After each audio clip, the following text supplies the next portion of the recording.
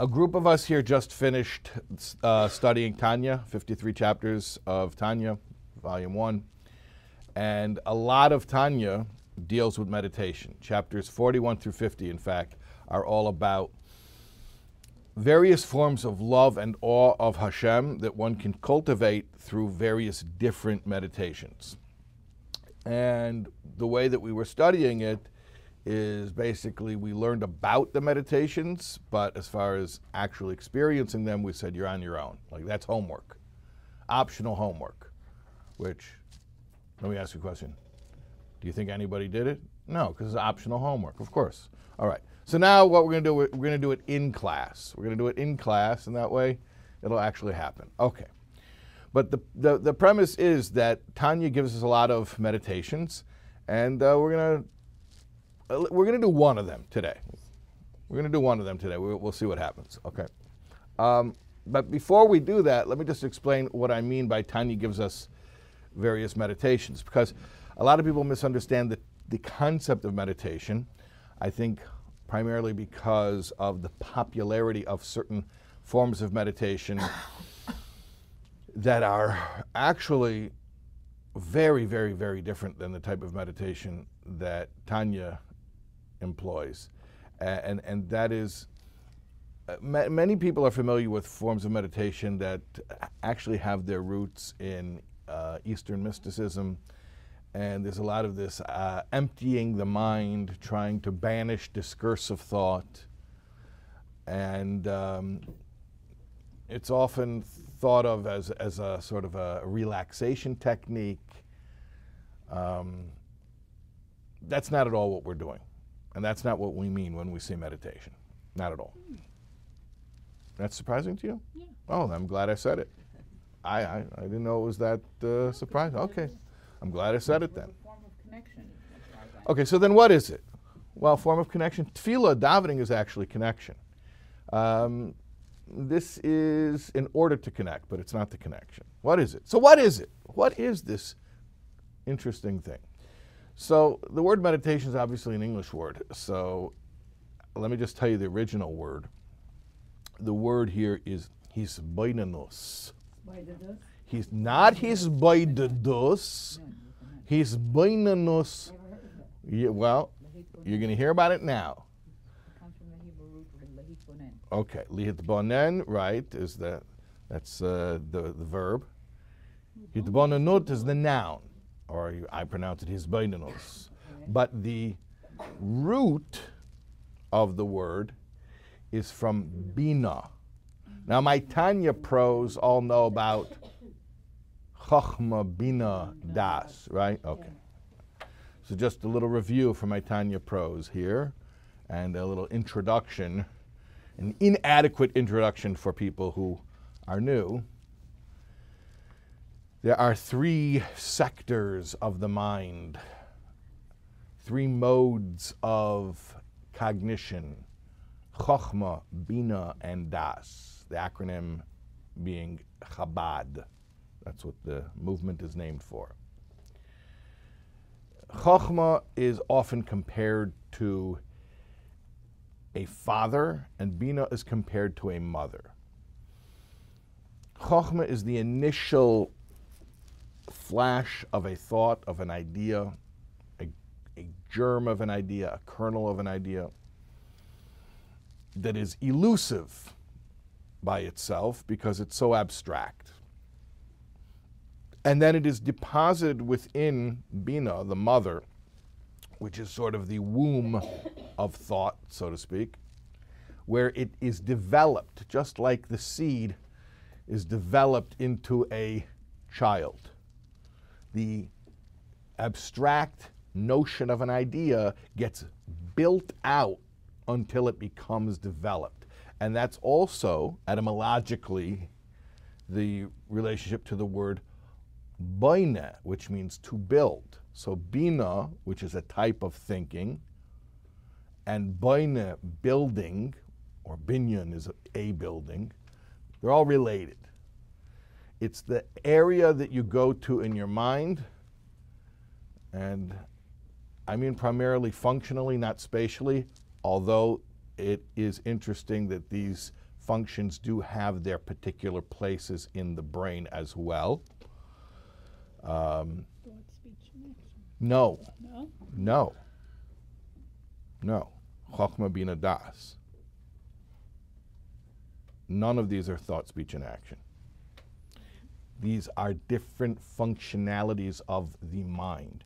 And as I was saying as an aside, perhaps it was distracting, but when I say it is a place that you go to, I don't mean a physical place. However, yes, actually, these different functionalities can be mapped out, I guess you would call it neurologically, as being located in different sectors of the brain. But that's an aside, and if that's confusing to you, forget I said it.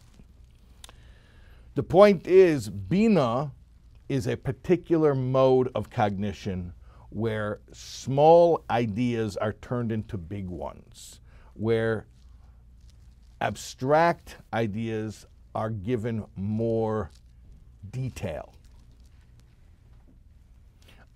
I said that Chochmah and Bina are often compared to father and mother. Another metaphorical comparison is that of sight and sound, or seeing and hearing. When you see something, you see it all at once.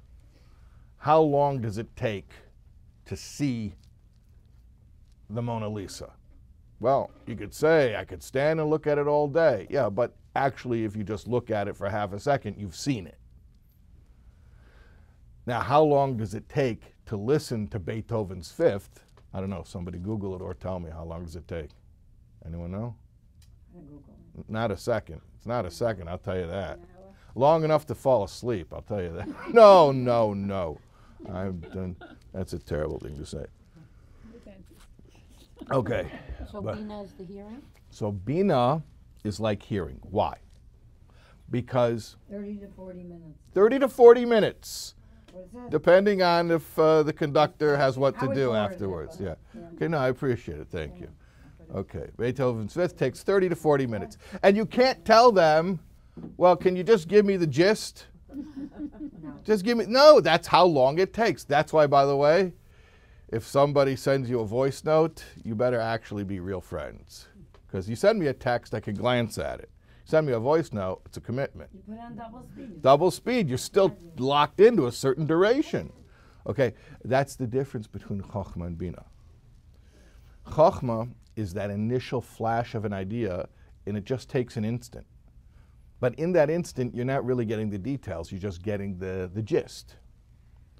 Bina is the unpacking. So it takes however long it takes. It's a process. You following what I'm saying? So there's a difference between an intuition and a intellectual analysis. The intuition is just this instantaneous appearance. But the intellectual analysis is a process, and it has a duration. And in fact, the longer the duration, the more fruitful it'll be.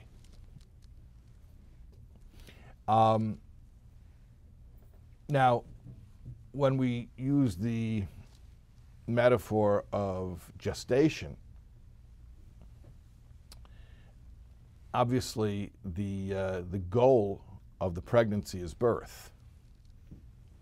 So if we say that Chochmah is this abstract kernel of an idea that gets developed in Bina with all of its facets and details being revealed, what is the birth of that pregnancy? What is the baby? Action.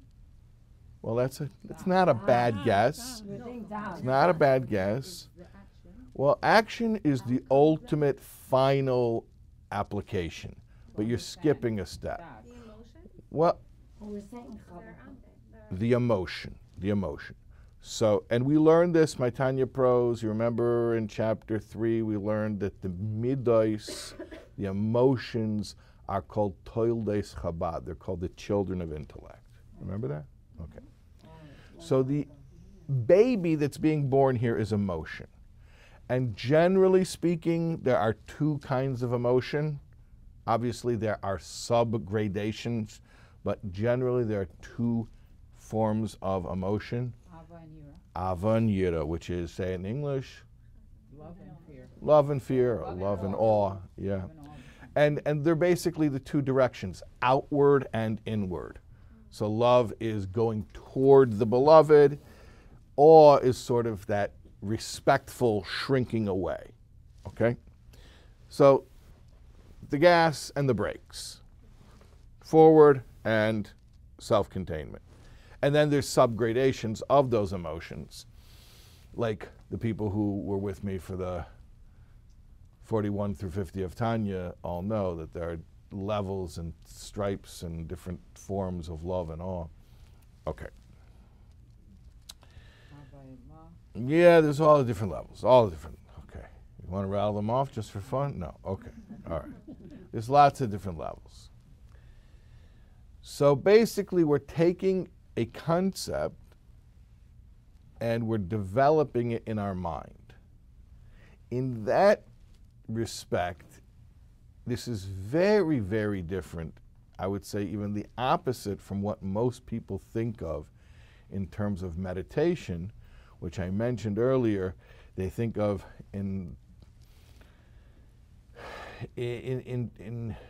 a way that is, look, I'm not an expert in it. It's not like I ever studied it, but you know, through cultural osmosis, I pick up the certain things. It seems like their goal is sort of to achieve mental silence. And in hisbonenus, we're not achieving mental silence at all. It's a very vibrant conversation that's occurring. It's just happening in your head and you're talking to yourself. So we're not trying to silence our thought at all. To the contrary, it's a very robust conversation, internal conversation, where you are specifically employing language. You're not trying to get rid of the words. You're using the words. Although I use the term words liberally, it doesn't necessarily have to be language in the sense of whatever spoken language you use to think. It can be symbolic language. It can be images. It can be the language of metaphor or movement. That's a very good question. Movement generally is not regarded in this context as one of the languages, but as the way to help internalize the process, that it shouldn't remain completely cerebral. So if there's some physical aspect to it, if there is some movement, this is more so regarding prayer, but we say it regarding Torah study, certainly, and we might say the same thing about meditation, that when there's physical movement involved, then the whole process affects us more deeply because it's not just happening between our ears, it's also affecting the rest of our body. But the language that I'm referring to is basically in your own mind, taking an idea and trying to flesh it out, trying to develop it as thoroughly as possible.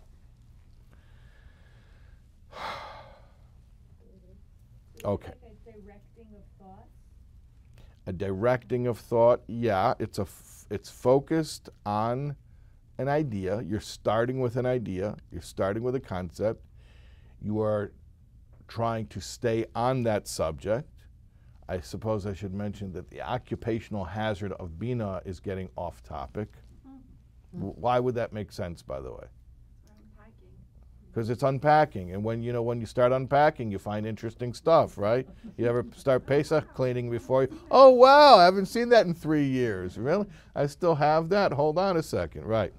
So, And I'm going to say something that I hope is not sexist, but it does say, the Gemara says, that Bina Yesera Nitna Lo Isha Yasemino Ish, a woman was given greater Bina.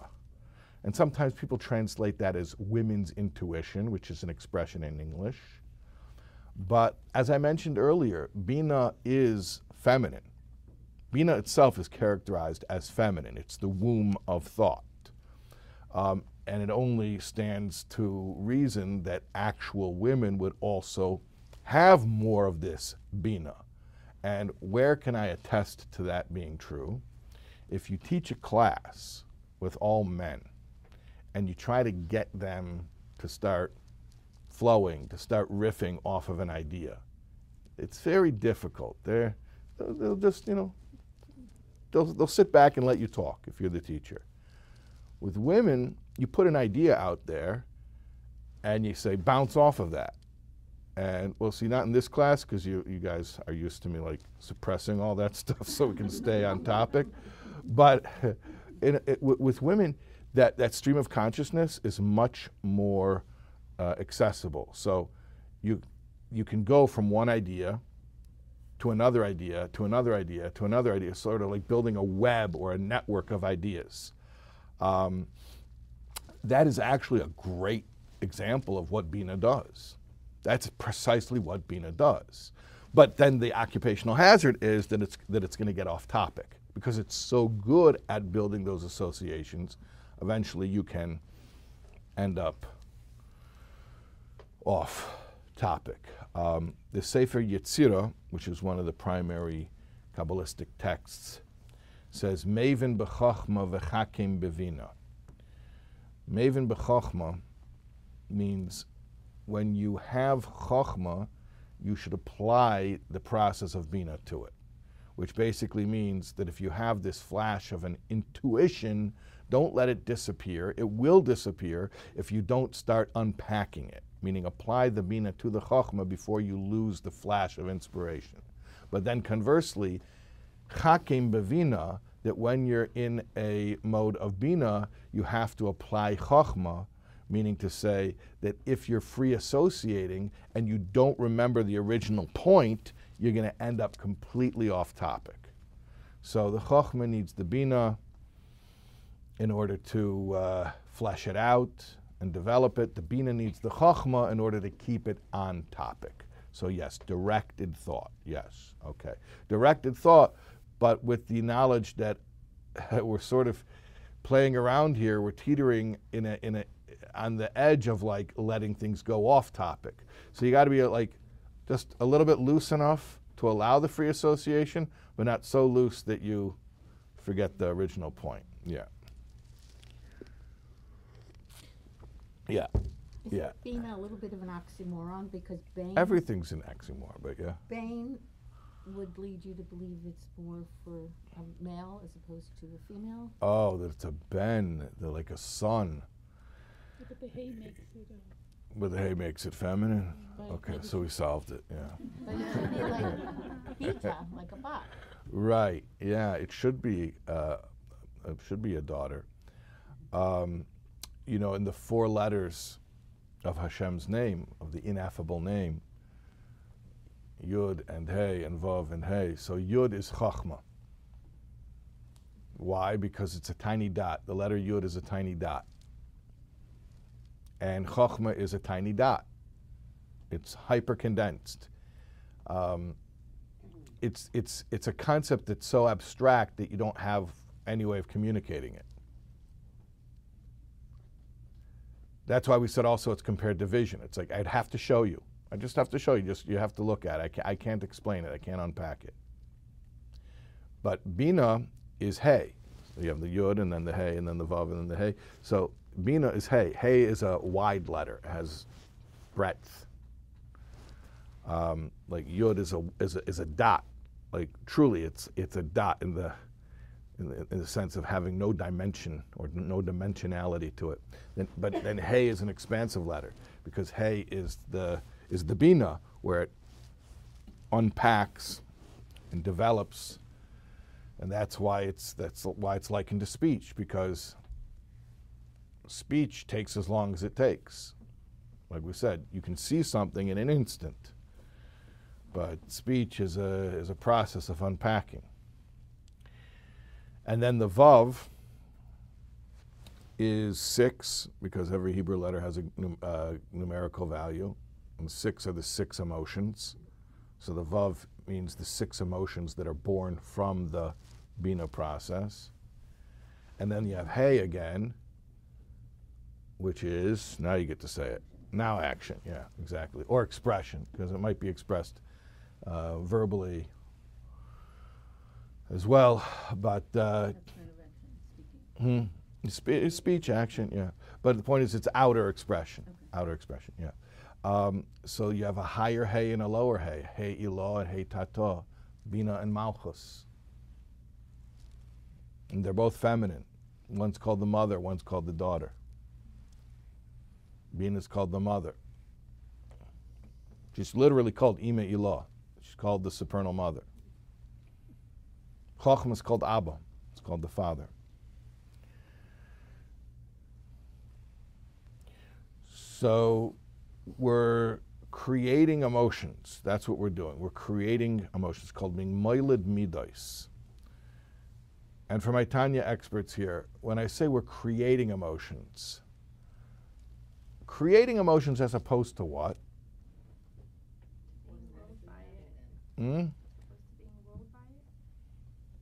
Well, I'm saying, I could. It's the Me'ach Shalei Halev. It's the mind creating the emotion. Well, let me ask you a simple question, fundamental question. I don't know if it's more simple, more fundamental. Where do emotions come from?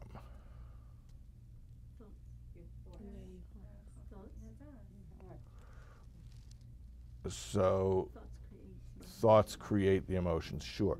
In Tanya, did we ever speak about emotions that are not the product of cognition? Yeah, we did. Where? What?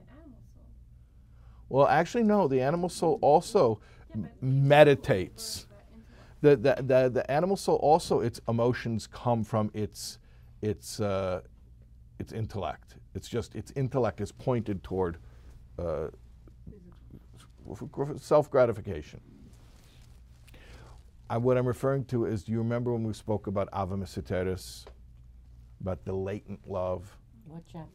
18. There are certain emotions that we have that we don't create, we reveal. It's already there. Yeah. It's part of the hardwiring. We say it's an inheritance. Actually, we call it a Yerusha.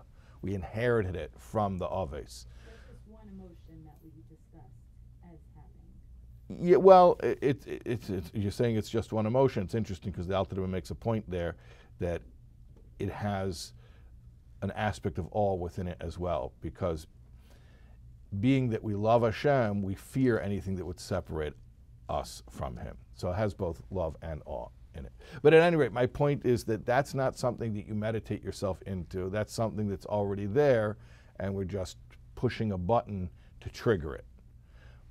That's in contrast with what we're discussing today, which is new emotions. Not revealing emotions that were latent, but creating new emotions that we didn't have yet. So when we talk about meditation and the purpose and the goal of meditation, it is to create new emotions that we didn't have yet. Mm-hmm. So practically speaking, how do you do it? Well, I'm just saying, like, we're you're getting there. Why can't we meditate on accessing the latent love? Why do we have to? you don't have to meditate on accessing the latent love because it already exists. You need to light it up. Yeah, so we said how to trigger it. We explained how to trigger it, but I don't want to get off point and talk about that. I was just saying it by way of contrast. Yeah. If we're creating new emotions, how can we unpack something that's not there? The emotions are new, not the ideas. So we're starting with an idea, we're unpacking the idea, and at the end of unpacking the idea, we end up with a new feeling. Okay? All right. So here's the thing. I don't have to tell you how to do things that are natural.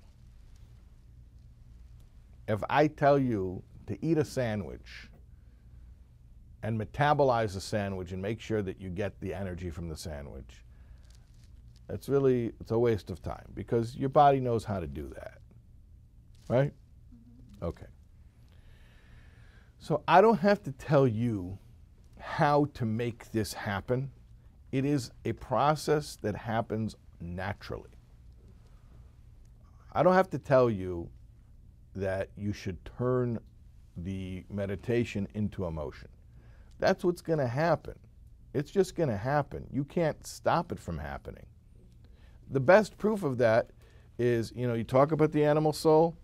You mentioned the animal soul, and I said, yeah, the animal soul gets its emotions from its intellect as well. Sure it does. The animal soul meditates all the time. Whenever you're worrying, that's the animal soul's meditation. And you're focusing on something, and it starts as an abstract notion, and then the Bina kicks in, and you start giving yourself all types of catastrophic examples and illustrations and pictures and images, and just to really, really expand that idea. And then before you even know what's happening, you're beset by these really intense, visceral, emotional reactions. Now, you didn't have to purposely make that happen. That's just what happens. When you go into Bina, once there's a pregnancy, it's an inevitability there's going to be a birth.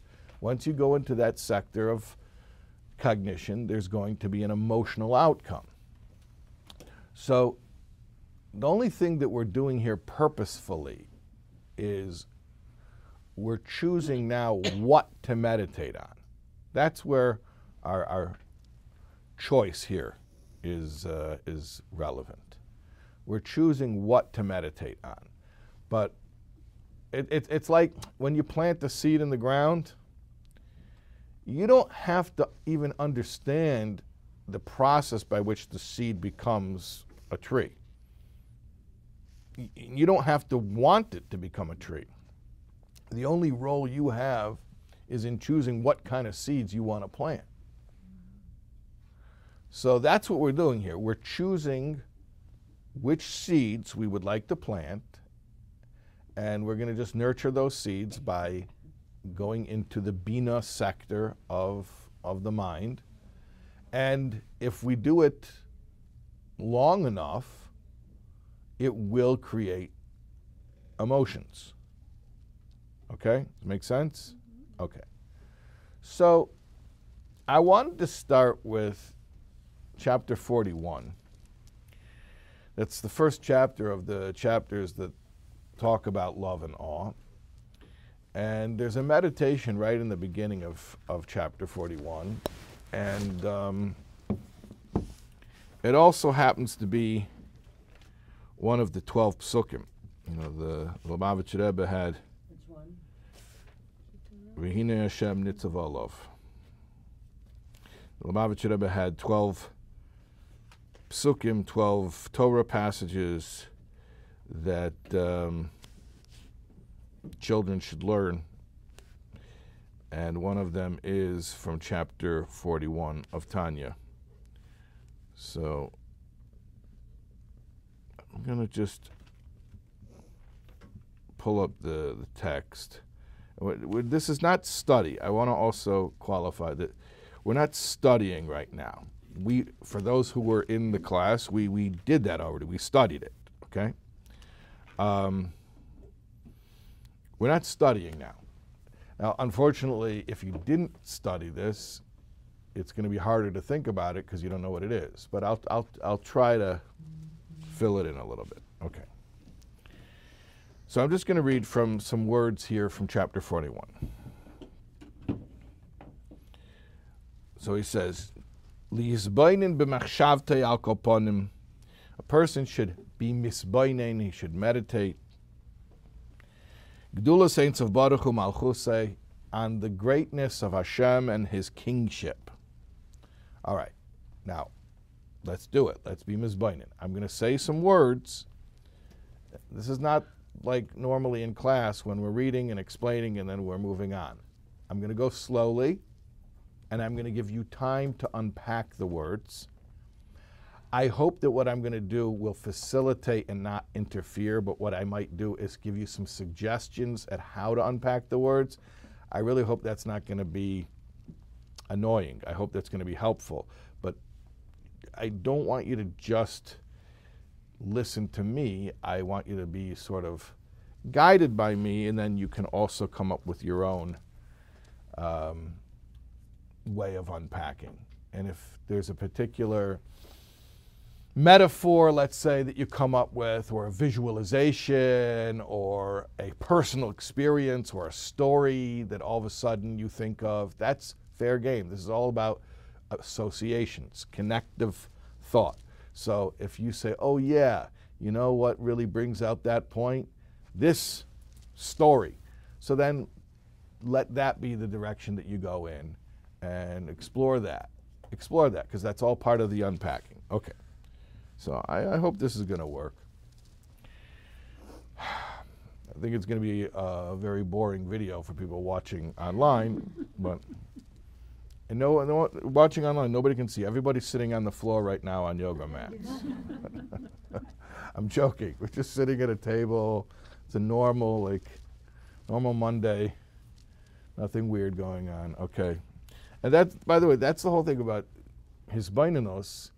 It's not relaxation. It's not like light some incense and put on your white noise machine and go zone out. I don't know what hisbonenus is. It's not. I don't know what it is. I don't know what it is. I don't know what it is. Okay. It's an. Oh, I like that. I like that. Yes. You hear that? Internal Verbringen? Internal Verbringen. Yeah. Brilliant, actually. Yeah, it's brilliant. Yeah, that's what it Love is. that. Thank you. Whoever Yep. said that, I didn't see it from you. Internal My Verbringen. first Verbringen. Oh. Experienced it. Wait, hold on Oh, a that's second. right, you were there last That week. was your first Verbringen? Mine too. Wow. And you had that insight Official Verbringen. after one Verbringen? 'Cause I've had Wow, internal Verbringens that's already, so it impressive. just felt natural. Beautiful. Well, That's now we need to have more. okay. Yeah, Mitzvah Hashem. We will. Yeah, yeah. That's I love it. okay. Yeah, All I right. love it. So, all right. So let's do this for a few minutes here. Okay. Here's what we're meditating on: greatness of God and His kingship. Asher hi malchus kol olamim elyenim v'sachtenim. So now we're just thinking about the fact that Hashem's kingship.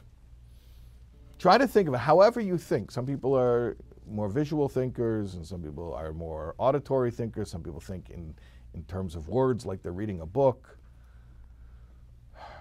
Just think the way that is most conducive to your understanding.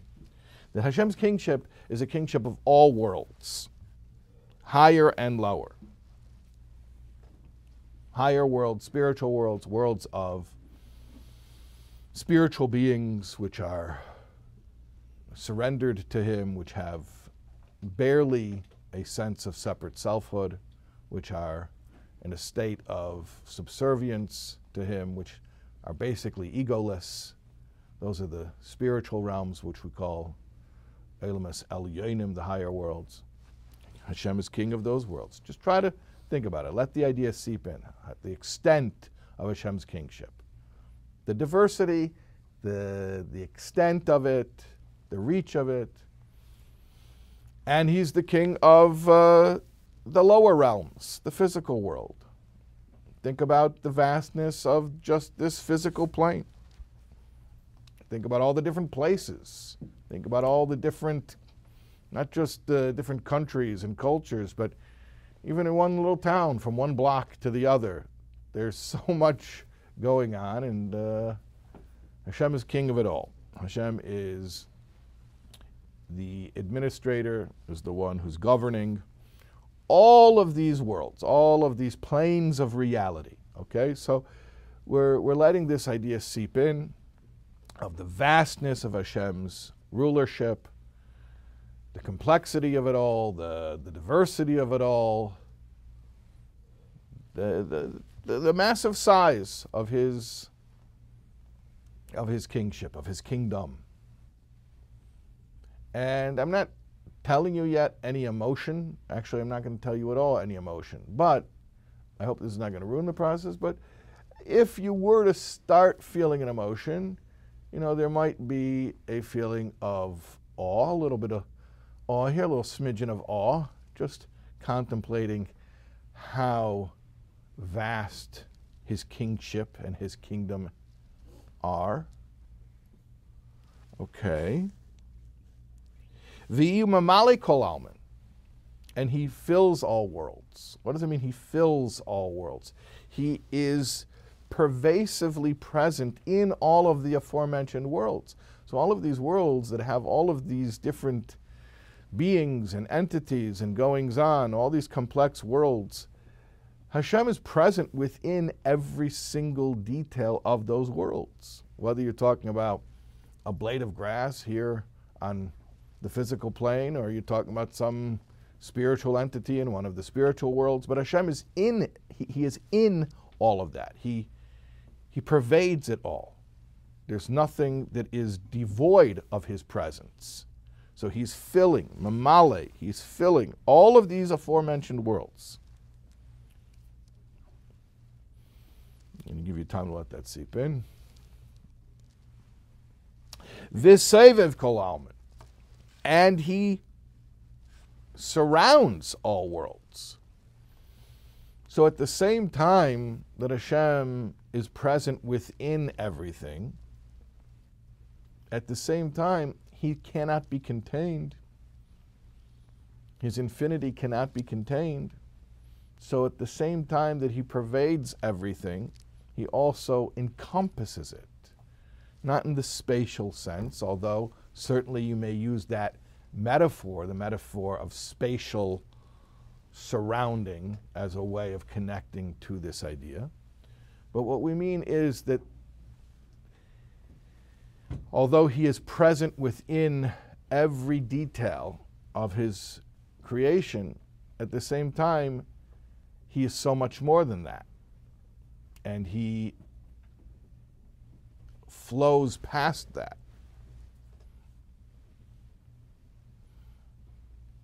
And he cannot be described merely by the totality of the reality which he pervades, because he's beyond that as well at the very same time. And they're both simultaneously true.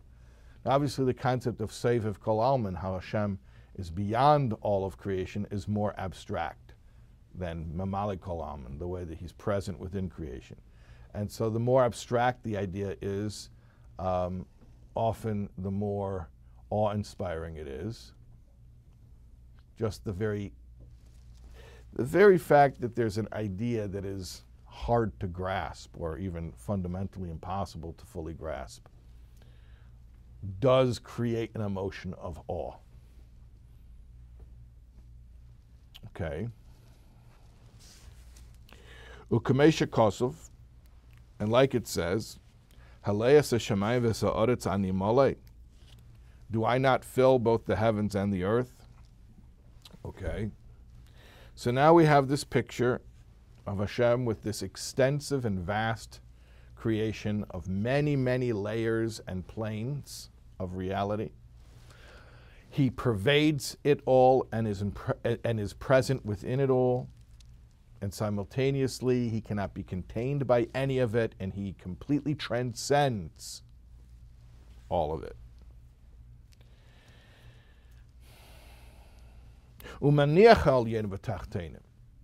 He sets aside the higher worlds and lower world. He sets it aside. What does it mean he sets it aside? Obviously, he doesn't ignore it. He's still running the worlds. Meaning, in terms of interest, it is not his primary interest. I know this is difficult to think about Hashem's perspective, but try to consider this idea that even as he fills all worlds and surrounds all worlds, he sets them aside. In other words, he does not primarily focus or take primary interest in them. Umiyachad malchusei al Ame Yisrael bechlal, and he focuses his kingship, meaning he primarily takes interest in his people, Yisrael, va'alav bifrat, and upon you, dear reader, he's speaking, the Alter Rebbe is speaking to you. He says it in the third person, olav means on him, but he means you, he means the reader, in specific. So, wow, follow that jarring juxtaposition. We just described the vastness of Hashem's kingship, the vastness of it all, and how he pervades it all and he surrounds it all. And then at the very same time, but that's not his primary concern, he focuses on his people and even more specifically on you. Now, he's not telling you how to feel about that, but let that sink in. And tell me that that doesn't evoke some type of emotional response. Let it sink in. Take a minute here.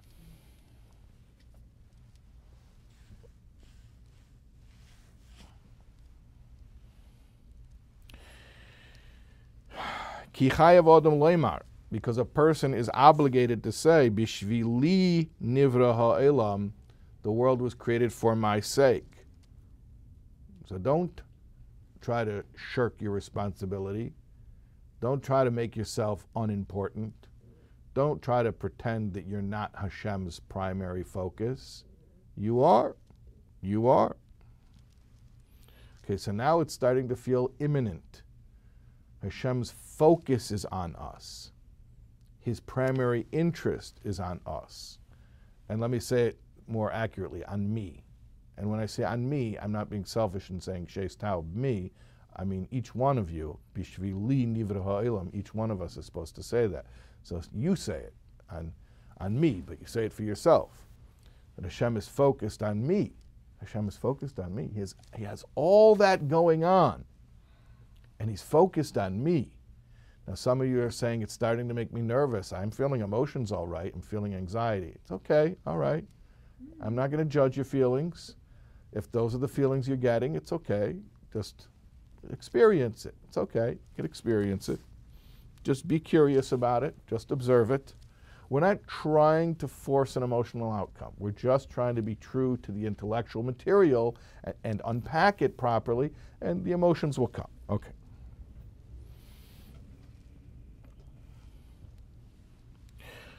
Now we're going to get in our meditation. So far we've been imagining the worlds, and we've been thinking about how Hashem relates to the worlds and how he relates to us. Now we're going to imagine ourselves. You ever see yourself in your dream? V'hu gam hu mekabel olav malchusei. Now you receive Hashem's kingship. So see yourself in this meditation receiving Hashem's kingship. Hashem is focusing his kingship, which is over all of the universes. He's focusing it on you. And now, for your part, you are reacting. You're receiving that kingship. You are acknowledging that personal relationship, that attention, that focus. Liyes melech alav.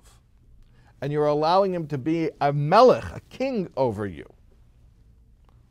And to serve him and to do his will in the subservient manner of a servant who is surrendered to the will.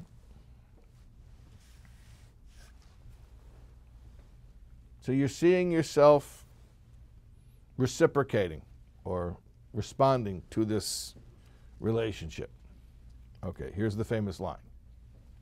V'hine Hashem nitzav olav, and behold, Hashem is standing over him. This is actually a verse from the Torah. It's describing Yaakov Avinu. It's describing Jacob, our father. Hashem is standing over you. Not like looming ominously over you, but Hashem is standing over you. Hashem is right here. And he's right here because you are here. Hashem's interested in you. Umalei chol haaretz kavodei, and at the same time, the entire world is full of His glory. Here's the juxtaposition again. The whole world is full of His glory. Umabat olav, and yet He's gazing at you. So again, that contrast. The whole world is full of His glory. He's got plenty of places to go. Umabat olav, He's looking at you. He's interested in you. Uveichen klois v'leiv im oivdei karoi, and He is searching your innards. He uses the term your kidneys and heart, but it means your emotions. Not just looking at you externally, at your behaviors. He's searching your heart. He's searching your emotions and evaluating. Have you aligned yourself completely with Him? He's looking. He's inspecting. And therefore, here he gives us the takeaway, one should serve Hashem with ema and yira, with awe and trepidation, ka'emid lifnei hamelech, like one standing in front of the king. Not somebody who knows that somewhere in the palace there's a king, but ka'emid lifnei hamelech, someone who's standing right now in front of the king. Or more aptly, the king is standing in front of you. So this is a feeling of awe.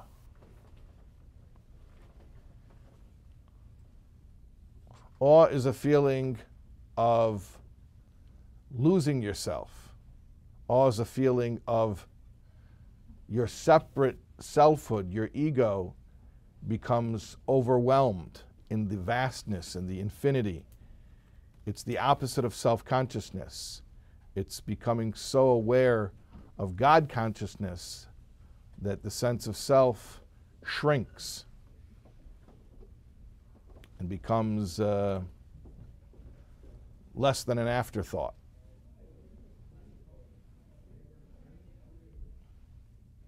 Anyways, if you were to allow yourself to focus on these ideas at leisure for as long as it would take you, the longer you would stay with these ideas, the more intense the emotional outcome would be. I hope that some of you experience some flicker of emotion, but the main thing is to understand that everything is relative to the amount of work and the amount of time that you put into it. So you could really sit with this meditation for hours and get to higher and higher heights of intense emotion, strong emotion for Hashem. And in this case, the emotion from this meditation is one of a very particular type of awe. We have meditations for love, we have meditations for other types of awe, but this is an awe meditation. Okay, I hope you guys got something out of it.